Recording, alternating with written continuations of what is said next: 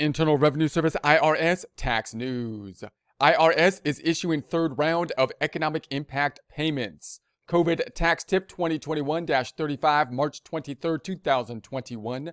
The IRS started issuing the third round of economic impact payments. No action is needed by most taxpayers. So obviously the first two economic impact payments went out and basically were tied to the 2020 tax return. If there were any problems with those two economic impact payments, it was thought to be remedied by filing the 2020 tax return, getting the recovery rebate credit. Now we have the third economic impact payment that is going out. It first went out for those that have the direct deposit, hopefully in a similar fashion as with the first two. By this time, round 3, we would think that they got it a little bit more smooth to issue these third ones out. They're going to be basing it on either 2020 tax return if filed, if not filed, which many people would not have filed, especially considering there's an extension of time to file. Then they base it on the 2019 information.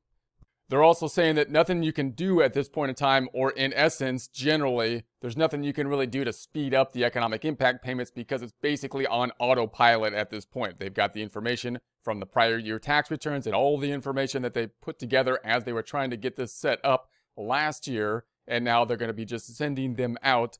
And if there are problems, and inevitably there's going to be some problems as it goes forwards, hopefully they will give us more guidance in terms of how we deal with any kind of problems with it. So the IRS will issue payments automatically by direct deposit and through mail as a check or debit card. Many people receive the third payment the same way they received the first and second economic impact payments. So if you got it by direct deposit last time, you might get it by direct deposit this time. They're really trying to push it, the direct deposit, as much as possible because that's going to be easier for the IRS and, of course, be in alignment with the social distancing and all that kind of stuff. Plus, it's faster to do it that way. If you got it in the mail last time, you might get it in the mail again this time, either a debit card or a check.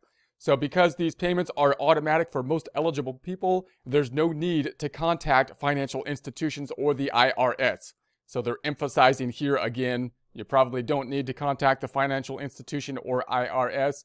It's not likely that you're going to be able to speed anything up if you contact the IRS or the financial institutions. And hopefully, again, if there's problems as this thing rolls out, they will address those problems. Some problems could be, for example, if they tried to send out an electronic transfer and the bank account is closed or something like that, then you might say, hey, I'll call the IRS and straighten it out.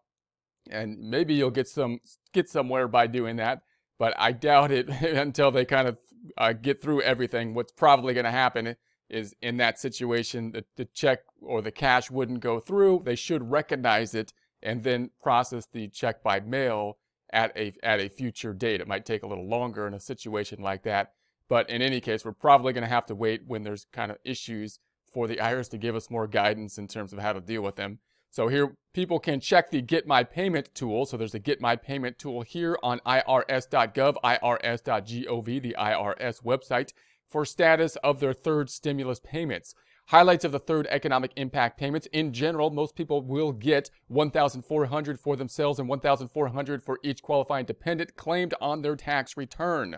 So it's kind of more simplified. I think they learned more from the first and second round in terms of just making it easy to process this thing, because basically it's going out to anybody that's qualified with a social security number or some kind of ID number that would be qualified for it. And they standardized the amount at the $1,400. So that kind of makes it just uniform that they can send it out. What they did kind of a little bit differently in the first round is they had a difference between the payment for a dependent and the payment that was for a non-dependent, the actual taxpayer and the dependent, which you would think wouldn't add too much difficulty or complexity, but it kind of does, because then they had to basically figure out what's going to happen if you had a dependent versus not a dependent. And then they had a child that was under 17 that was going to be one of the disturbing or one of the confusing kind of factors, which creates different incentives for people to, file a tax return or not file as a dependent or be a dependent. So they basically standardized it at this point. So you got the $1,400 for the individuals, and they should have most of the information then to send those out based on prior year tax returns and all the efforts that were done last year. So as with the first two economic impact payments, most people will receive the third payment without having to take any action. The third economic impact payment is based on the taxpayer's latest processed tax return from either 2020 or 2019. So here's where it gets a little bit confusing, right?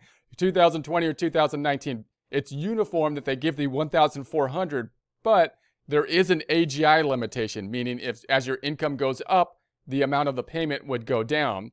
So if they base it on 2020 or 2019, and if you have a substantial difference in your taxes, that could have an impact on the payment. It's more likely that people have a higher 2019 given they got crushed in 2020. So it's possible people have a higher income in 2019, which would not mean they get the full payment if the economic impact was made or based on 2019. And in that situation, then I think they're actually going to automatically update it, meaning a lot of people have not filed 2020, they filed 2019. If they base the economic impact payment on 2019 and had to lower it due to income limitations, then you file 2020, and 2020 is way less income because you got crushed in 2020 in terms of your job, and then they might just do it automatically and fix it at that point in time and send you the difference for the economic impact payment. Now, if it goes the other way, meaning we still have the situation where we filed 2019 but not 2020, but for whatever reason, your 2019 income was lower than 2020, you could be in a situation where if they base it on 2019, and they would if that's the only one that you filed so far, they give you the full payment because you don't have any income limitations, and then for whatever reason you did better in 2020, possibly making more money, and then in that situation you might have had a limitation or should have had a limitation on the amount of the payments if they had based it on the 2020 return, but they didn't. They based it on 2019. I don't believe that they're going to come back and take the stimulus payment back at that point. That's how my understanding of it at this point in time with regards to basing it on 2020 or 2019 and the AGI limitation regarding with it.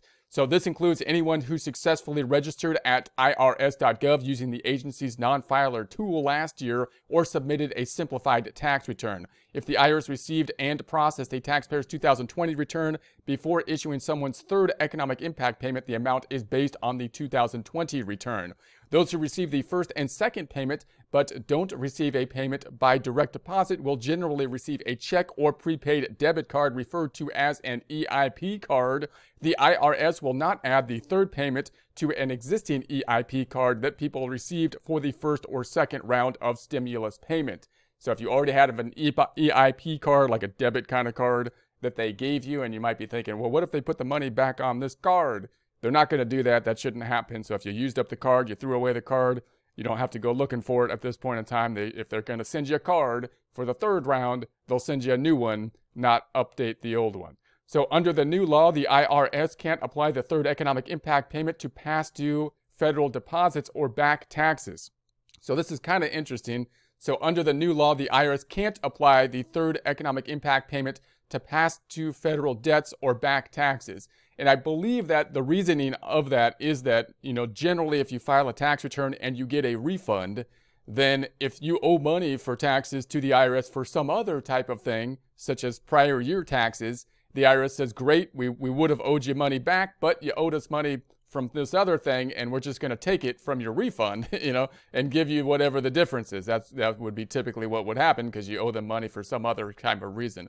I believe what they're saying here is that they're not going to do that. Even if you owe them money, they're not going to say, oh, we're going to give out a $1,400 economic impact payment, but you owe us some taxes from from the last time or whatever, and so we're going to take it and just apply it to the taxes that you owe us. I believe that's what they're getting at with that, because the goal of this is to get the money out and into people's hands, and that's supposed to, stimulate the economy and that whole thing. So we'll see how that works out. So who is eligible for the third economic impact payment? Generally, U.S. citizens or U.S. resident aliens are eligible for the full amount of the third economic impact payment if they and their spouse, if they're filing jointly, are not a dependent of another taxpayers and have a valid Social Security number and their adjusted gross income on their tax return does not exceed. Let's do that one more time. Who's eligible? Generally, U.S. or U.S. resident aliens are eligible for the full amount of the third economic impact payment if they and their spouse, if they're filing jointly, so single or if they're filing jointly, them and their spouse, are not dependent of another taxpayer and have a valid Social Security number and their adjusted gross income, and then we'll get into the income limitations. Note that if you are a dependent of somebody else, if you're claimed as a dependent, that of course means that you yourself will not get the economic impact payment, but the person who's claiming you, in this case, should get the economic impact payment that would be related to your number, and it shouldn't have that same differentiation problem or that 17 kind of limitation, age limit limitation, qualifying child that we had in the first and second rounds. So we have the $150,000 if married and filing a joint return, or if filing a qualified widow or widower. So that's going to be the AGI limitation. If you're married, they're talking $150,000. The amount of the payment will then start to decrease at that point, and it'll decrease fast after that point.